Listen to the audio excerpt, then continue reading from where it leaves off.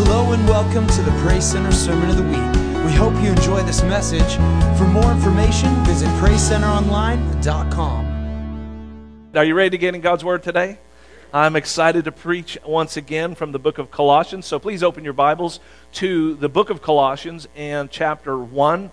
We'll start with verse 24 in just a moment. We are continuing now in our third week of a series called Focus from the book of Colossians. And just again to remind you, we're focusing on, first and foremost, on Jesus Christ. That is really what Colossians is doing. It's helping us to get a focus on the Lord Jesus. And but that results, I hope, in us intensifying our worship, because as we get to know Him better and as we focus on Him, it just kind of flows out of us, doesn't it, to become worshipers of God. And then the second aspect of focus is believing, and it's funny because I've just had experiences lately, one in Thailand in particular, where Abraham and I were on this boat in this just most beautiful place out in Thailand. We took 2 days of vacation at the end of our mission trip, and we're on this boat and we're moving along through this place where the scenery is just otherworldly. You feel like you just went to a different planet. It is so weird and beautiful, and just everything. The sky, there's clouds, but it's sunny, and it's just a great day. And I for some reason, in a moment, I don't know if it was just the Lord kind of had me look around, but there were all these people in this boat, and we're traveling through the waters, and I look around, and half of the people were looking at their phones. Are you hearing what I'm saying? So it is amazing in our culture today how distracted we get, and I believe this really is harmful to us as believers, because we lose focus on the things that matter, right? And so it's saying God, and so can I just say that for us, focus also means we're getting rid of the distractions and getting focused, and one of the best ways to do that is through intensifying our prayer and devotion to God. Amen? So I want to break down our text today into 3 sections, and so if you have your Bibles, make sure they're open. If you're using an electronic device, you'll be able to see what I'm talking about. But there's 3 sections. There's a first section, a second, and a third. The first and third are very much alike, and they're parenthetical. In other words, they speak to what's happening in the middle section. I'm going to save the middle 2 verses towards the end of my message today, but I want us to start out reflecting on both verse 24 and verse 1 of chapter 2. So my text spans from the end of chapter 1 through 5 verses in chapter 2. I want to also tell you that when the Bible was written originally, that verses and chapters weren't there, and it's helpful for us to find things, but it's also distracting at times. We think because there's a new chapter that a new subject has started, and it just wasn't written that way. This was a letter written to the people of Colossae, and Paul did not mean for chapter 2 per se to start where it did. So I want you to see all of this as one connected thought, but these 2 sections with a parenthetical feeling toward what's happening in the middle. But first, let's look at the beginning of the 2 sections, which is verse 24 and verse 1. Let me read those verses first. This is Paul. I want you to see how there are things in common between both verse 24 and 1. Now I rejoice in what I am suffering for you, and I fill up in my flesh what is still lacking in regard to Christ's affliction for the sake of His body, which is the church. So he's talking about, I'm struggling, I'm suffering, and I'm doing this for you. Now verse 1 of chapter 2. I want you to know how hard I'm contending for you and those in Laodicea, which is a nearby city, and all those who have not met me personally. Do you see the commonality between these two? Right? Hello? Do you? Okay. Just got to pay attention. It's like 30 minutes. Just stay with me. So are you looking at your phone right now? I just want to know. No, I'm just kidding. All right. So both sections talk about a struggle or a contending going on, something he's working hard at. And both sections also mention, as we get into this, we're going to see that both sections that he prefaced with the struggle, he now will talk about a mystery. So watch this. We're going to read verses 25 through 27 to start. He says, I have become its servant by the commission God gave me to present to you the word of God in its fullness. The mystery, everybody say mystery, that has been kept hidden for ages and generations, but is now disclosed to the Lord's people. To them God has chosen to make known among the Gentiles the glorious riches of this mystery, which is Christ in you, the hope of glory. Hallelujah. Now, Skip to verse 2. Let's read through verse 5 and notice again the connection between these sections where he's talking about similar things. He says, my goal is that they be encouraged in heart and united in love so that they may have the full riches of complete understanding in order that they may know the mystery, say mystery again, mystery of God, namely Christ, in whom are hidden all the treasures. Here's that idea again, treasures of wisdom and knowledge. I tell you this so that no one may deceive you by fine-sounding arguments. For though I am absent from you in body, I am present with you in spirit and delight to see how disciplined you are and how firm your faith in Christ is. So again, I'm going to save those two middle verses for later because they're the key, I believe, to understanding both Paul's struggle and the mystery. So my title today is The Struggle is Real. Let's pray. Lord, thank you for being with us in our worship today and our fellowship and hanging out. Thank you for the praise reports of the way you're working in people's lives. I even heard people say things today that they didn't fill out a praise report, Lord, but I heard some good news today. So help us to continue to spread that good news of your work in our lives, Lord. We praise you for this opportunity to be in your word, and now we look forward to, God, learning from you in this. In Jesus' name, everybody said amen? Amen, amen. All right, so last Monday night, Rhonda and I were sitting at home watching a little TV, and our oldest son, Andrew, called us. He was home with the four boys, and his wife, Sarah, had gone off she was working on a podcast with some friends of hers. They're doing some kind of, I'm interested to start listening to it when they get it rolling. It sounds very interesting. But anyway, so he was alone with the four boys, and their second son, Gibson, who I think is 6 or 7. Rhonda knows all this stuff. I'm just a grandpa. I don't know stuff. But anyway, I think he's 6. So Gibson, he had a fever, but Andrew checked him, and it was at 106. Which is not good, right? Everybody agrees. So he's trying to cool him down, and do everything you do as a parent, and it's not working. And so he starts to get a little bit, and Sarah's been gone for a little while now. So he decides to call Sarah to let her know maybe she needs to come home. We might need to want to take him to the emergency room. This isn't good. So he goes to call her. When he does, how many realize Verizon phones were down last Monday night? Oh, man. Isn't that funny how we got to rely on these things? And all of a sudden, and I'm going through my mind, dang, we got rid of our landline like 5 years ago. Well, his Wi-Fi was still up, and so he was able to contact us through a Wi-Fi call and FaceTime with us because we have Apple phones. And so he was able to call us, and he said, will you try to call Sarah from there? Maybe it's just in Ellensburg, but you'll be able to get through. And we tried, and it was just nothing. We couldn't get through. And all of a sudden you're going, is this for real? Like, you trying to get a hold. Haven't we become accustomed to getting a hold of everybody when we want to? My kids don't even understand. When you talk about the struggle is real, when we used to leave kids with babysitters, you just left. You just walked away and hoped for the best. You just did. And we would drive we lived in Ellensburg. We would drive down to Yakima and go to a movie theater, and the babysitter was just like, I hope it all works out for you because there's just no way to get a hold of us, right? So quit whining, parents. Come on, go out on date nights and give them your cell phone. You're just in Wenatchee, you're no more than 10 minutes away ever. So go on date nights, people. All right. So, well, anyway, we're trying to get a hold of Sarah and all that, and long story short, Andrew went and grabbed a neighbor that he knew, and he said, would you please come over, watch my other 3 boys while I go and find where my wife is, drive there with Gibson, and then, so that all worked out. They took Gibson in.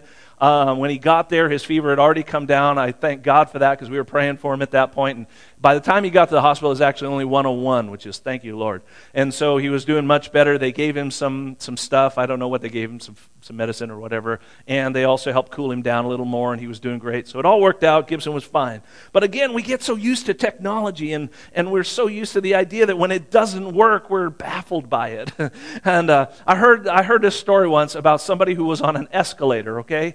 And midway up on the escalator, the power went out and it stopped working. And they just stood there because they didn't know what to do. Struggle is real, people. Now, that could be urban legend, right? I don't know. I heard the story somewhere. It may have been a joke, but this story I'm telling you I know is true because it was a friend of my wife's.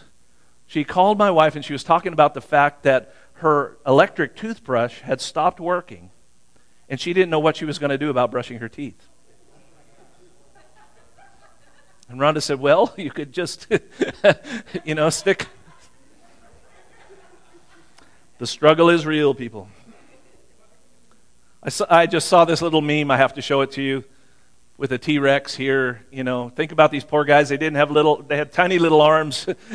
You want to eat a burger? No. So struggle is real. All right. So let's move away from that. In our passage today, and I'm joking about some of these things, but there is a real struggle. There's a great struggle taking place that for Paul includes suffering, which probably, we know for sure it includes imprisonment because he's writing this from prison. But before you go to prison, often there are beatings that usually take place with rods and or being whipped, much the way Jesus was whipped with things that would lay open your back and things like that. There's all kinds of ways that punishment was doled out, including being in prison. Believe me, did not include a soft bed and warm temperatures. Normally these were in caves, and it was cold and damp and not any way to get warm. They didn't build a fire for you. So we're talking about some pretty miserable situations that Paul was probably in. And so he begins to talk about this. He begins, I think, in verse 1 of chapter 2, he talks about a different word. Initially, I believe he's talking about a physical struggle that he's gone through for them. I'm contending for you. I'm in the fray for you here. But in chapter 2, he uses a different word, contending, which is it's more of a struggle that he is waging emotionally, if you will, and spiritually.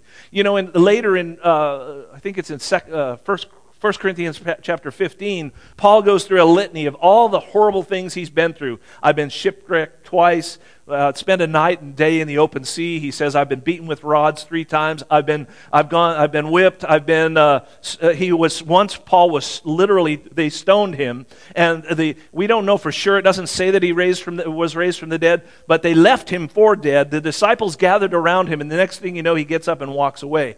I don't know, there's probably more to that story we'll hear about when we get to heaven, but he went through a tremendous amount of things. And he gets to the end of that long list of all the horrible physical struggle he's gone through, and he says, and besides all that, I have the weight day and night of the church on top of me. And I almost hear him saying, sometimes I'd rather be beaten than sometimes the weight I feel emotionally. You understand what I'm saying? That he feels, and there's a part of me as a pastor, I get that, I understand that. There's a weight that comes with a responsibility with a congregation that I'm not complaining, I'm just simply stating it's out there, it's real, and it's why only 1 in 10 pastors will actually retire as a pastor. Okay, do you understand what I'm saying? Because there's such a weight of responsibility that goes beyond just the preaching of sermons, and that's the easy part, believe me. But it's carrying and caring for the souls of people entrusted to your care that it means the most, and it's the hardest part. So just being real. So Paul is struggling, and he talks about this mystery that needs to be solved in all of this. And he said he talks about that this mystery includes spiritual glorious riches and treasures that are hidden. So he has a treasure, he's struggling to bring it to them, and he gives us a great clue, and the answer, he really says, is 2 things. In the first section we read, he said the answer was Christ. The mystery is Christ. Remember that? And then in the other one, he said, it's Christ in you. But what we don't understand so far is how to obtain the treasure that Paul is talking about. And by his own admission, Paul will say many places he worked harder than anyone else. He worked harder. He worked harder in preaching and teaching and making disciples of Christ. He went on to say something remarkable that I think we're mostly afraid to say, because Jesus initially, when he called his disciples, what did he say? He said, follow me, right? And Paul had he worked so hard and he was so committed to the Lord, he boldly said, follow me as I, follow Christ. Now, of course, that's good that he added that, because you don't want to just follow Paul, because it's all about Jesus. But imagine the boldness to be able to say that to somebody. Look, you can look at my life. Follow me as I follow Christ. And so we hope to all be living like that. But that's a pretty bold statement for someone to make. And so then how can we become the kind of disciple that can make that kind of a bold statement? Paul says it's a mystery. But he gives us the answer right here. He's saying, I'm a hardworking man of God. I'm here to present everyone, listen to this, perfect in Christ. Just stop and think about that for a moment. My goal is to present everyone perfect in Christ. Do you know how hard that is? Right? Because I can preach my guts out week after week, and then I'm standing there listening to some people talking who've been in the church for years, and they'll say the exact opposite of something I've been teaching here for years, and I'm going, Lord, help me. I'm trying to present, you know what I'm saying? I'm trying to present good doctrine, and yet I hear sometimes, not always, and many times though, I hear people say things, and they'll just say things, and it's like, that's it. You learned it. You got that. That's awesome. And we want that. But presenting people perfect in Christ, that's a big deal. And I appreciate Paul's goal, but man, that's tough. So the idea of discipling people and presenting people perfect in Christ is definitely filled with challenge and hard work for sure. What's the key? I'll tell you in a minute, but first let me talk more about the mystery, if you'll let me. He says again in chapter 2, verse 2, he says it's Christ. But that doesn't really clear it up, does it? That just sort of like lays this thing out there. Mystery is Christ. I don't get it still.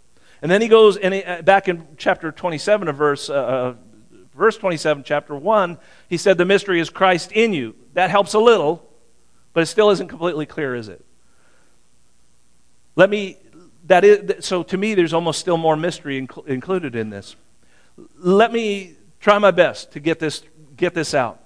When God created mankind, he had the desire to be our God and that we would be his people, and that's it. And it's amazing to me as I was studying this week, as I'm doing the defined homework, that particular phrase was in our defined homework, that's what God desired. I think it was day 3. I don't remember exactly. But you would almost think that the Holy Spirit was after something in our hearts, right?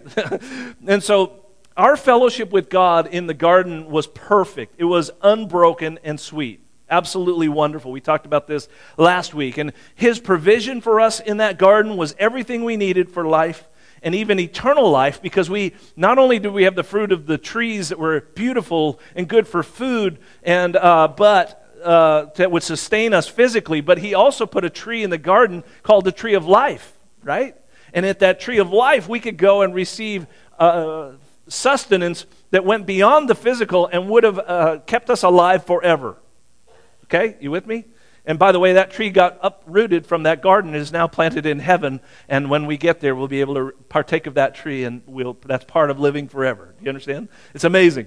But then, as we talked about it last week, sin entered the situation, and it broke everything. It just busted everything up. God had to banish humans from the garden, and he sets angelic guards with flaming swords at the gate of the garden so that no one could get in, and that in our sin, because if continuing to be in sin, if we'd had access to that tree of life, we could have lived forever in our sin. That's no way to live, right? Look what sin has done to this planet.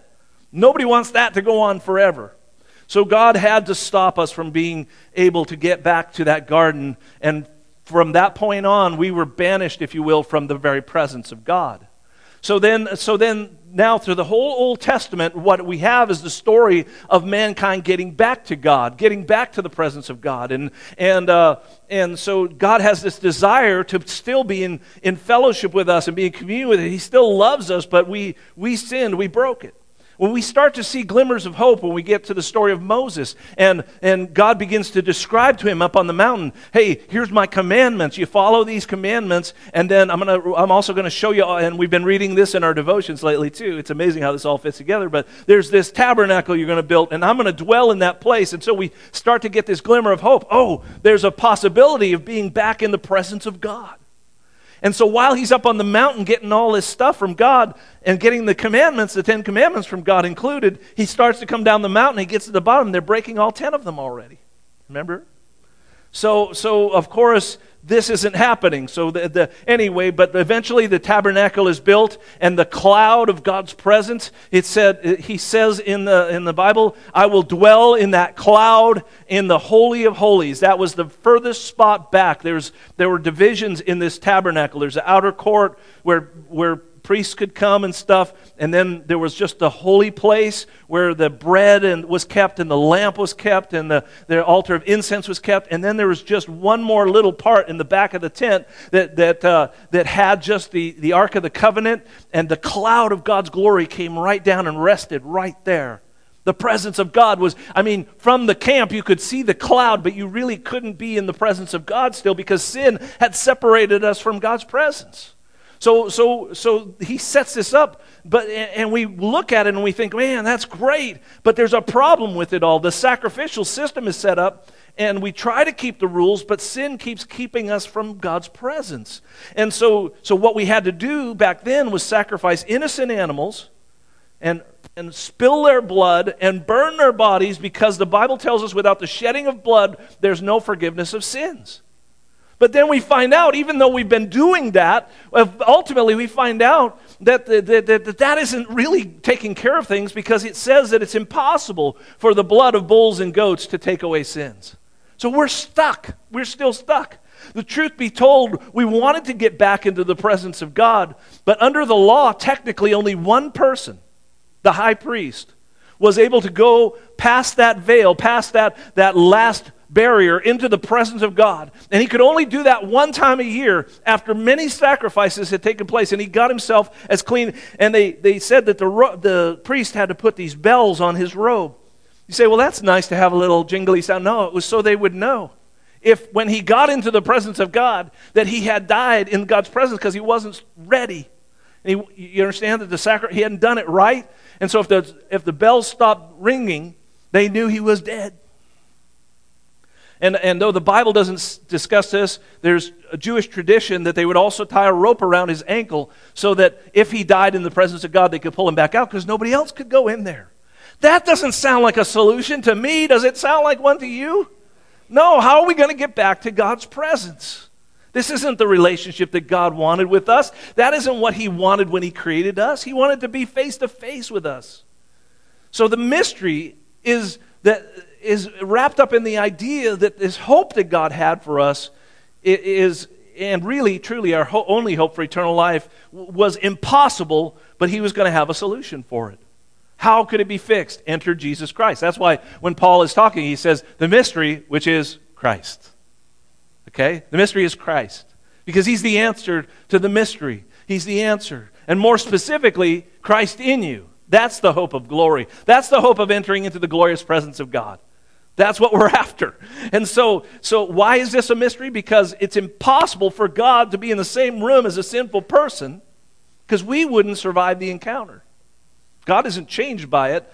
We would be destroyed because we can't be in the presence of God when... It's not like he can't be in the presence of sin. It's like sin can't be in the presence of God. That's what we need to understand. It wouldn't work. It wouldn't happen. It can't happen because he's holy. So Christ is the answer, because through his death and his burial and his resurrection from the dead, when we believe in him, as the Bible says, then it becomes Christ in us, the hope of glory. Now we can be in direct contact with God once again because our sins are completely forgiven. In that moment, that should make a few people go hallelujah right now. There should be a little cry of woo, right? There should be something that we recognize this is amazing because our sins have been completely forgiven through the cross. Completely. And not only is God in us, but by the Holy Spirit, now we are told that we can also approach, here it is on the screen, approach God's throne of grace with confidence, so that we may receive mercy and find grace in our time in here. Do you understand? We can come right into the very holy of holies, the throne of God, the presence of God, face to face with God, spiritually speaking, that we can do that confidently because of what Christ has done for us. And then also Hebrews 10:19 tells us that, therefore, brothers and sisters, since we have confidence to enter the most holy place by the blood of Jesus. Remember, the high priest was the only one that could do that, only once a year. Now all of us can go in there freely every single moment of every single day. And so we're starting to see that the mystery is getting solved here. But there's this other thing and honestly, you're getting a 2-for-1 sermon today, because right in the middle of the week I thought, I probably should divide this into part 1 and part 2. And that would be good, right? How many want to go home right now? You ready to go? Oh, good. Thank you. I don't know what I'd have done if you'd all raised your hand at that moment. I would I would have prayed and dismissed, I guess, and sent you home. So if you were secretly wishing you had raised your hand, maybe next time you'll get a chance. But anyway, let me go a bit further, if you would indulge me just a moment, because I feel like that we've got this mystery that's there, but I still don't feel like we've quite answered the problem. Why then, if we're in the throne of God, and what is Paul struggling about? What is this struggle about? Why is he struggling, right? It sounds like it's pretty straightforward, but we need to see this other side of this thing. Let me approach this a little differently. Rhonda likes to do puzzles. I do not. There's things we do together. That's not one of them. But every once in a while, I'll walk past her. She'll have this big puzzle laid out on the table, and I'll look intently at the puzzle for a few minutes, just looking at the picture, looking at all the pieces. And I don't know why I do this, but I'll see a thing where I can see is missing in her puzzle, and I'll see a spot, and I'll know what colors it needs to be, and I'll find the piece. I know that's the piece. I can tell by the shapes and the colors. And so I'll pick it up, and I'll set it right in the middle of her puzzle, not connected to anything. And I'll say, this one's going to go right here. And then she'll look up at me like I'm a potato or something, and just say, she just lets out this sound, like, get away from me, leave me alone. You're no help to me, right? So that, but the mystery of this relationship with God getting fixed is really a puzzle. In the Old Testament, there's many, many pieces, and the answer is there, and we're saying, what is all this stuff about the Leviticus and reading through? Man, how many find that just like, wow, that is tough reading. But what you have to understand is every one of those verses and every one of those descriptions, everything God's doing in the Old Testament are all these puzzle pieces. And if you can pick them up and start putting them in the right place, a picture begins to form. And then in Isaiah 53, it starts to get really clear. Right? Have you read Isaiah 53 where he describes the suffering servant? And he does, obviously it's 700 years before Christ comes, and Isaiah says he was bruised and afflicted. He was led as a lamb to the slaughter, yet he didn't open up his mouth. This is 700 years before Christ. And he says, he says he was lifted up. His side was pierced. All these descriptions 700 years before the cross took place, and Isaiah saw it just about as clear as you could see it. And so the puzzle, you start to see the puzzle pieces coming together. You start to see the image of what's happening, but it's still not completely clear. So much so that even when Jesus died on the cross, many of the Jews still didn't get it. They didn't get it. They didn't put the puzzle together at that point. But then, by God's grace, the revelation started to come. And so we start to see all the pieces of the puzzle come together. How do we get there? How do we get others there to that place of understanding? How do we get through the struggles of life? Part of the mystery has been solved, our relationship with God. But that's only part of what He's made us to be. You got to understand that when we were in the garden, the relationship with God was part of what mankind's, what we were made for, was this relationship with God. But that wasn't all there was to it. Remember, even before the fall, He put Adam in the garden to work it. You hear the word work? So some people think work is a sinful word. It's not. As actually, and you've all had this, you've had times when something you do, your work, you feel good about your work. Now in our end of it now past the fall, there's labor in it that's hard. There's thorns and thistles we're dealing with, so to speak, that make work sometimes toil. But there is something good about working hard, getting a job done, right? We all get that. And that God gave us that, and He put us in the garden to work the garden.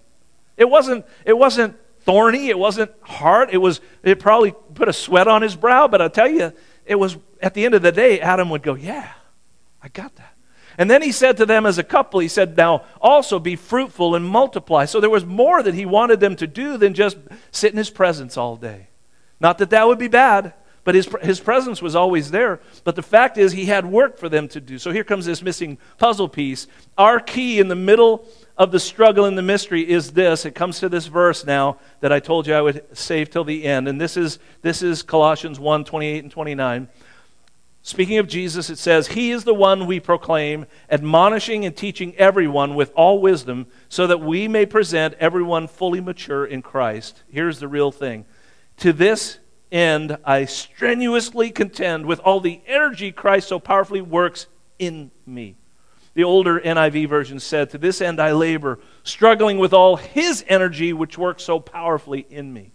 This, I like that. This is, if you will, Christ in you is the mystery, but the ramifications of the mystery is now this. It's the fulfillment of that. Let me just do a quick illustration here. I've worn this kind of illustration out many times. Ooh, let's stand on power cords and make buzz noises too. No, that's fun. Don't do that. Okay, sorry. All right, so here we have a cordless drill that can do a lot of work, right? But right now, I can squeeze this trigger all day, and I'm not going to get a lot of work done. I'm not even sure that even if I was to, I could probably screw in a screw or unscrew a screw with this, but it would be so much work because I'd have to hold on to it and twist the whole thing, you understand, right? So when the power source is put in and plugged into the drill, then there's plenty of power to do what needs to be done. Are you with me? Okay? God is the power source. He's the battery, so to speak, in the life of every believer. We can't do really anything of any value without God. But with Him, we have power, we have abilities, we have all kinds of things. Now listen, this is you might think blasphemy, but hang on for a moment, because the fact of the matter is that just so surely as we cannot do anything without God, God will not do things without us. It's His power, but there is man's effort has to happen. I can plug God into mankind, but what has to happen for it to transmit into work happening? Somebody has to pull the trigger. Do you see God here pulling the trigger? Okay, who's pulling the trigger? We are. And when I pull that trigger, the power of God flows through me to get the work done. Okay? This is what Paul's talking about. He says, to this end I labor, struggling with all His energy, which works so powerfully in me.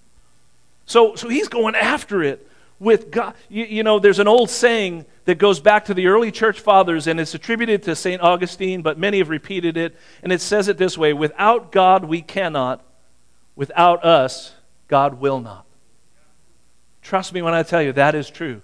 That is very true. It isn't a scripture verse, but it's borne out in Scripture. It is absolutely the truth of Scripture. That God has created this partnership between Himself and us, where what needs to be done on planet Earth, it's going to require all His power, but the struggle on our side to get it done is going to be up to us. Are you with me? Worship team, come on back up. Was that extra worth it to you? Okay. All right. Thank you for being nice to me. All right, got a little bit more. This is my conclusion. It's a little lengthy, but I'm going to wrap it up. I'm going to land this plane. Now that our relationship with God is restored, it's time for us to get busy. Not in our own strength. That's where we would make this. Listen, it does not take much effort on my part. Right? Okay? Not much going on there on my part, releasing a tremendous amount of power on God's part. So it doesn't take much, but we got to pull the trigger.